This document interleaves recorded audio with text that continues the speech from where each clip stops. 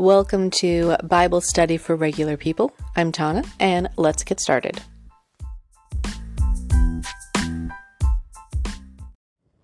Alright, so starting off 2024, I'm just picking up where I left off. In Kings chapter 6, we are in the life of Elisha. So Elisha's ministry began in the year 848 BC, and at this time, the kingdom of Israel has had 10 kings. Their current king is Joram, Joram, and the tribe of Judah has had 5 kings. Their current king is Jehoram, Jehoram. So, 2 Kings chapter 6, this is the floating axe head. Then Elisha traps the Arameans. And then Ben-Hadad besieges Samaria. So, 3 different sections in this chapter. It's kind of a longer one. 2 Kings 6, verse 1. One day, the group of prophets came to Elisha and told him, "As you can see, this place where we meet with you is too small. Let's go down to the Jordan River where there's plenty of logs. There we can build a new place for us to meet." "All right," he told them. "Go ahead." "Please come with us," someone suggested. "I will," he said, so we went with them. When they arrived at the Jordan, they began cutting down trees, but as one of them was cutting a tree, his axe head fell into the river. "Oh, sir," he cried, "it was a borrowed axe." "Where did it fall?" the man of God asked, which would be Elisha. When he showed him the place, Elisha cut a stick and threw it into the water at that spot. Then the axe head floated to the surface. "Grab it," Elisha said, and the man reached out and grabbed it. Verse 8. When the king of Aram was at war with Israel, he would confer with his officers and say, "We will mobilize our forces at such and such a place." But immediately Elisha, the man of God, would warn the king of Israel, "Do not go near that place, for the Arameans are planning to mobilize their troops there." So the king of Israel would send word to the place indicated by the man of God. Time and time again, Elisha warned the king so that he would be on the alert there. The king of Aram became very upset over this. He called his officers together and demanded, "Which of you is the traitor? Who has been informing the king of Israel of my plans?" "It's not us, my lord the king," one of the officers replied. "Elisha the prophet in Israel tells the king of Israel even the words you speak in the privacy of your bedroom." No. That's not really what he was saying, but that's their analogy. Verse 13, "Go and find out where he is," the king commanded, "so I can send troops to seize him." And the report came back, "Elisha is at Dothan." So one night the king of Aram sent a great army with many chariots and horses to surround the city. When the servant of the man of God got up early the next morning and went outside, there were troops, horses, and chariots everywhere. "Oh, sir, what will we do now?" the young man cried to Elisha. "Don't be afraid," Elisha told him, "for there are more on our side than on theirs." Then Elisha prayed, "O Lord, open his eyes and let him see." The Lord opened the young man's eyes, and when he looked up, he saw that the hillside around Elisha was filled with horses and chariots of fire. As the Aramean army advanced toward him, Elisha prayed, "O Lord, please make them blind." So the Lord struck them with blindness as Elisha had asked. Then Elisha went out and told them, "You have come the wrong way. This isn't the right city. Follow me, and I will take you to the man you are looking for." And he led them to the city of Samaria. As soon as they had entered Samaria, Elisha prayed, "O Lord, now open their eyes and let them see." So the Lord opened their eyes, and they discovered that they were in the middle of Samaria. When the king of Israel saw them, he shouted to Elisha, "My father, should I kill them? Should I kill them?" "Of course not," Elisha replied. "Do we kill prisoners of war? Give them food and drink, and send them home again to their master." So, just a quick pause. There's the Dead Sea and the Sea of Galilee and the Jordan River between them. And on the right, at the north, is Aram. So the king of Aram in that region has sent his troops around the north side of the Sea of Galilee and down to Dothan, which is near Samaria, to close by cities.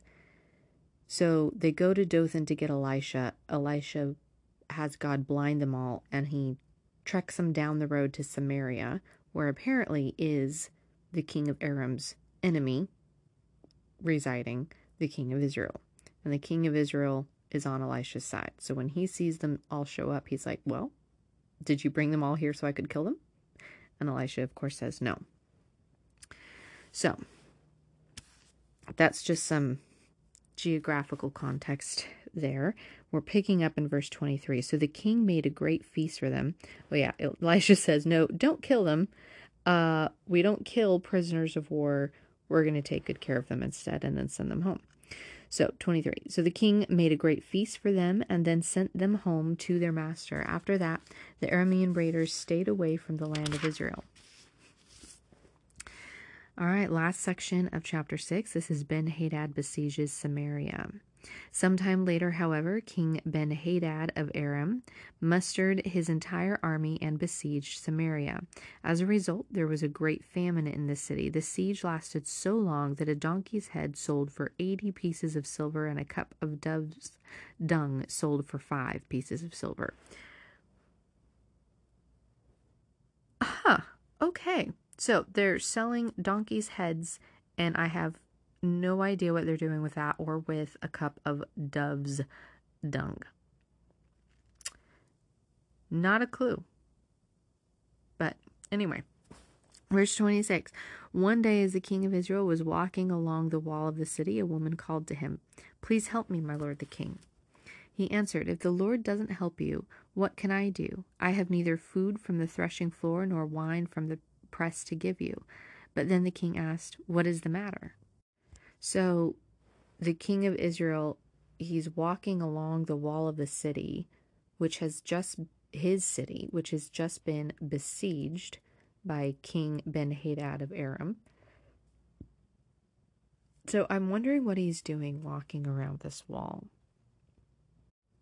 Anyway, she replied, "This woman said to me, 'Come on, let's eat your son today. Then we will eat my son tomorrow.'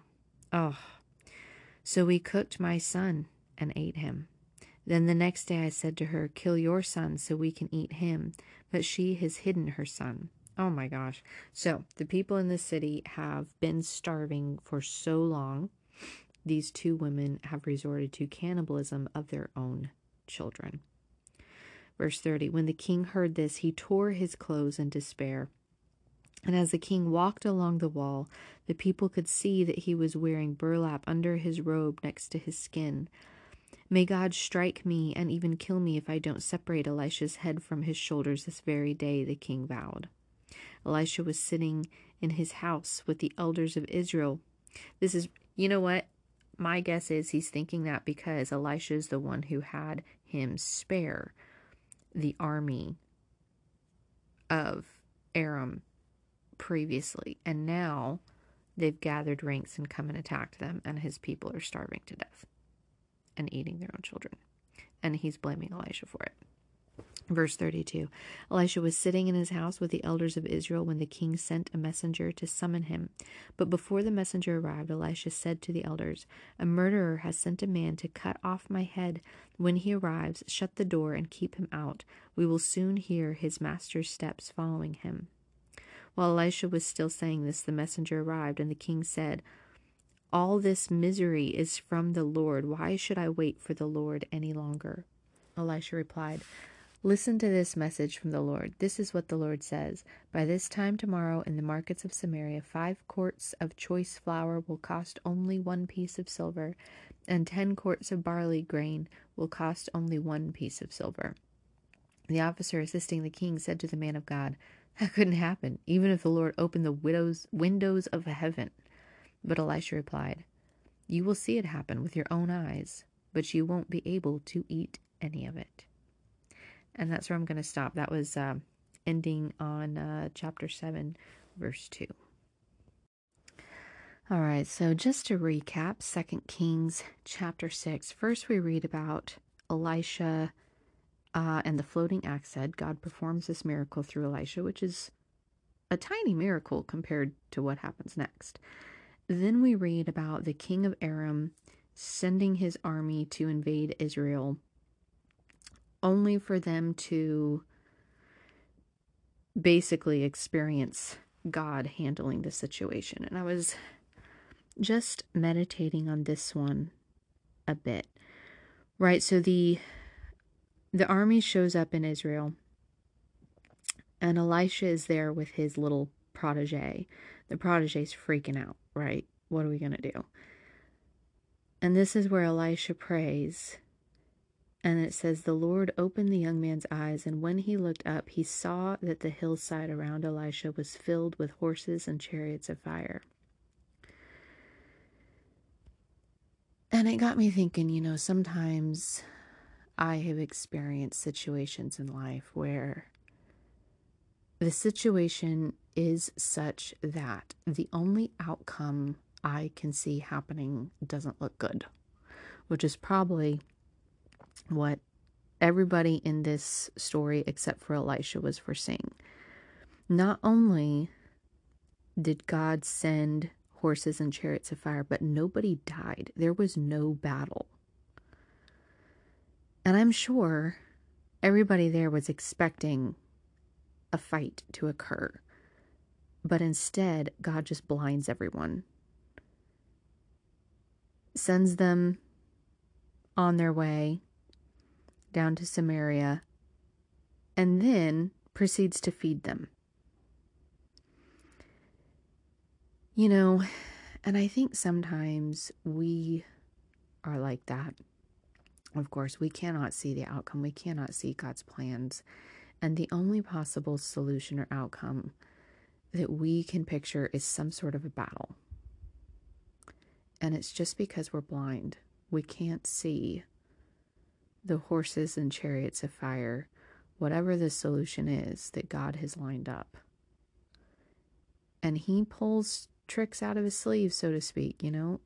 Who in this situation would have expected the entire army to go blind? Anyway, I'm kind of in one of those situations now. There's this conversation I feel like I need to have with someone, but I don't really want to. Because I'm not a conflict person. I'm not a pot stirrer. I don't like that. I will avoid conflict if I don't feel it's not absolutely necessary. And I have a feeling that God has something in the works. And I'm not, all of the scenarios I played in my head on how this conversation could go or should go, or what I should say or shouldn't say, I have a feeling whatever happens, it will probably turn out totally different than anything I have pictured. And I feel like that's anyway, that's my takeaway from this passage. Then, some time lapse before verse 24 picks up, and now we have King Ben-Hadad of Aram, which may be a different king than in the previous section, decides to besiege Samaria again. This time they succeed, and to the total devastation of this city. And one of the footnotes drew my attention to a prophecy of this happening in Deuteronomy chapter 28, verse 49. This was not a for sure prophecy. This was a potential future. In Deuteronomy 27 and 28, Moses is speaking to the people and tells them, your future is either going to be this or that. And here's what it says that may relate to our story from 2 Kings 6.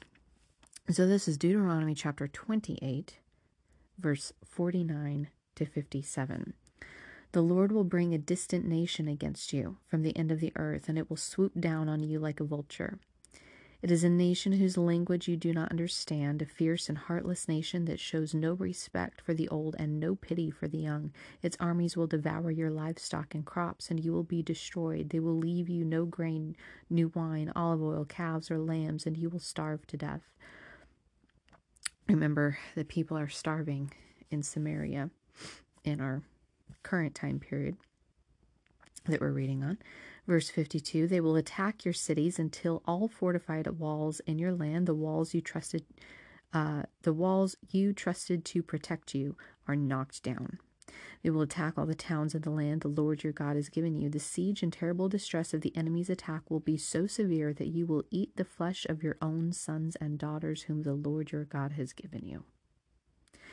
Remember the women resorting to eating their own sons.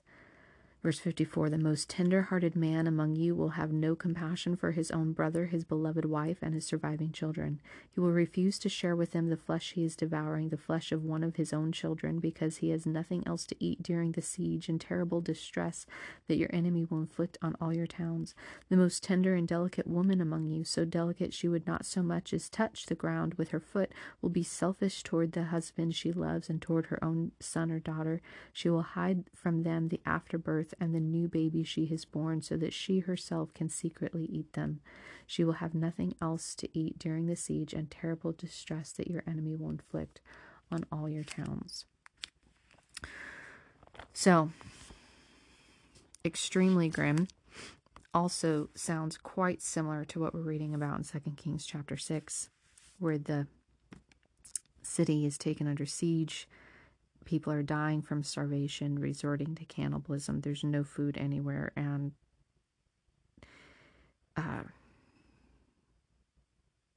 it's just completely gone into a travesty. But it ends on a positive note. Elisha says, where we left off, 7:1, listen to this message from the Lord. This is what the Lord says. By this time tomorrow, the markets of Samaria, 5 quarts of choice flour will cost only 1 piece of silver, and 10 quarts of barley grain will cost only 1 piece of silver. Again, this is probably not an outcome that anyone in this city could picture. In their current situation, starving to death, no food, no money, they're dying left and right, or murdering each other left and right. No one would probably ever imagine that by the very next day, their economy will have flipped on its head. The officer assisting the king said to the man of God, that couldn't happen even if the Lord opened the windows of heaven. But Elisha replied, you will see it happen with your own eyes, but you won't be able to eat any of it. And perhaps that was because of the officer's doubt or lack of faith.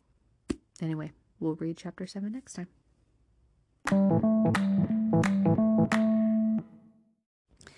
In the New Testament, I'm picking up in Romans chapter 5, but a quick recap. Last time was Romans chapter 4, which was a review of the faith of Abraham. Chapter 4 started off saying Abraham was, humanly speaking, the founder of our Jewish nation. Abraham was the founder of the Jewish faith and the Jewish nation. And then it goes on to say in verse 11, so Abraham is the spiritual father of those who have faith but have not been circumcised. They are counted as righteous because of their faith. He's not just the father of Jews, but the father of everyone who has faith in God.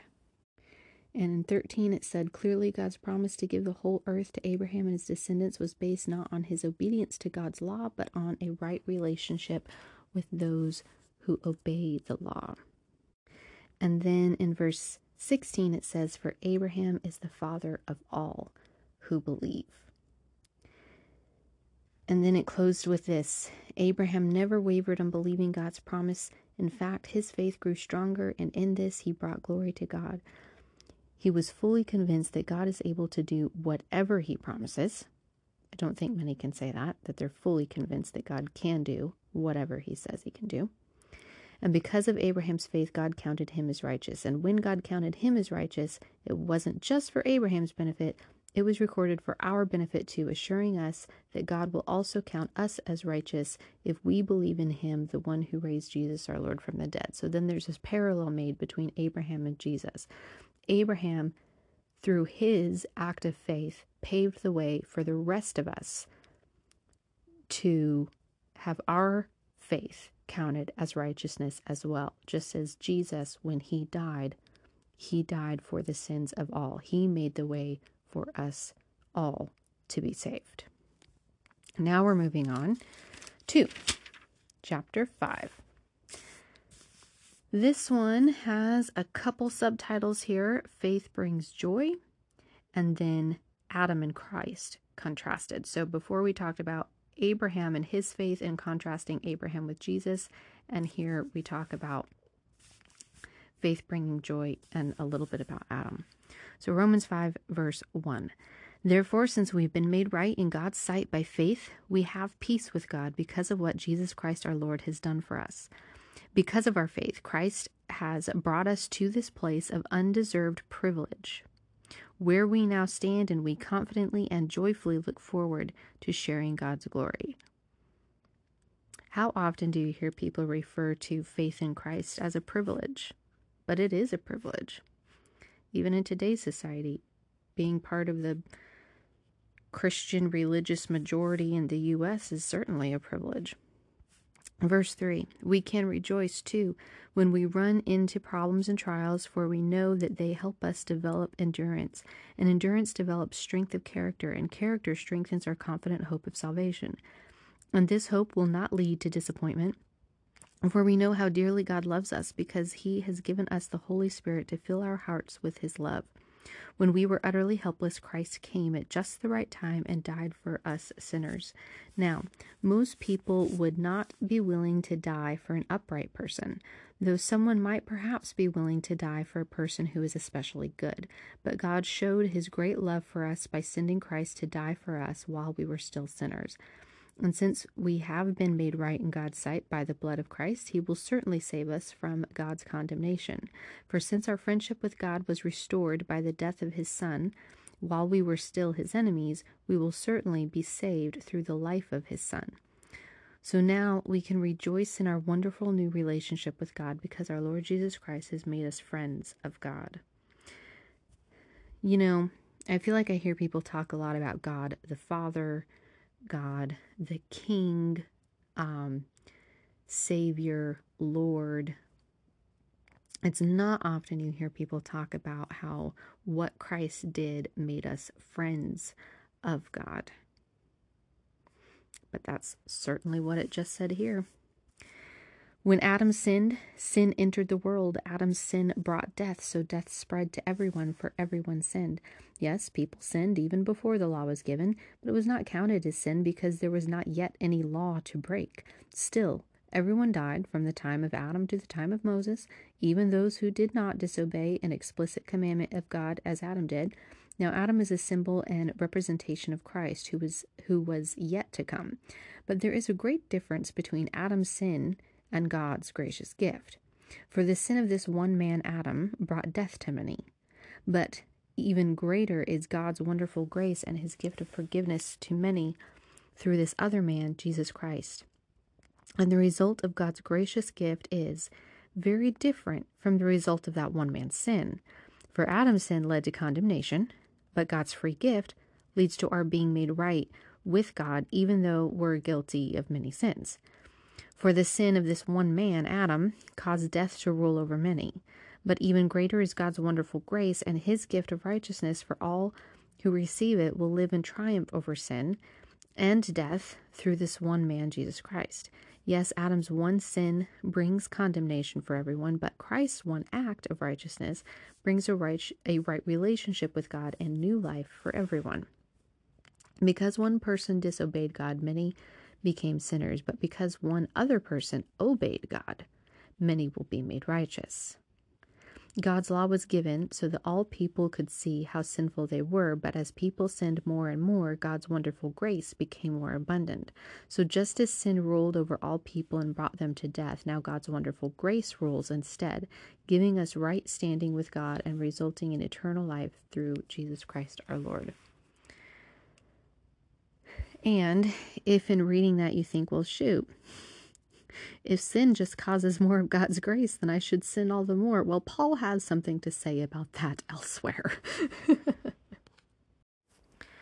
So I wasn't going to read any of the comments on this section, and I wasn't going to share many thoughts on my own until I came across this very last comment. The authors of the commentary in my Bible are not often poetic. They're very factual. They will sometimes share opinions or perceptions of a matter, but not often in any form of illustration. Until I read this comment, which is about the end of our chapter, Romans 5:20, and I'll read verses 20 and 21 first. God's law was given so that all people could see how sinful they were, but as people sinned more and more, God's wonderful grace became more abundant. So just as sin ruled over all people and brought them to death, now God's wonderful grace rules instead, giving us right standing with God and resulting in eternal life through Jesus Christ our Lord. Some people see Christianity as this list of do's and don'ts about what music to listen to, what shows to watch, what words to say, what attitude to have, how to handle difficult conversations, how to approach conflict. Some of these things are perfectly good advice, but just as my marriage isn't a list of do's and don'ts with my husband, a relationship with Christ isn't either. Now, with me and my husband, it's a relationship of equals. But with God and Christ, obviously, we're not equals. And still, he doesn't just give me a list of do's and don'ts. Here's the comment. As a sinner separated from God, you see his law from below, as a ladder to be climbed to get to God. Perhaps you have repeatedly tried to climb it, only to fall to the ground every time you have advanced 1 or 2 rungs. Or perhaps the sheer height of the ladder seems so overwhelming that you have never started up it. In either case, what relief you should feel to see Jesus offering with open arms to lift you above the ladder of the law, to take you directly to God. Once Jesus lifts you into God's presence, you are free to obey, out of love, not necessity. And through God's power, not your own, you know that if you stumble, you will not fall back to the ground. Instead, you will be caught and held in Christ's loving arms. And I think the reason that we can have a relationship with him and not have to worry so much about do's and don'ts is, while there is a lot in Scripture about obedience, it's all from the perspective of love. God is love. And that's all he asks from us when it comes down to it.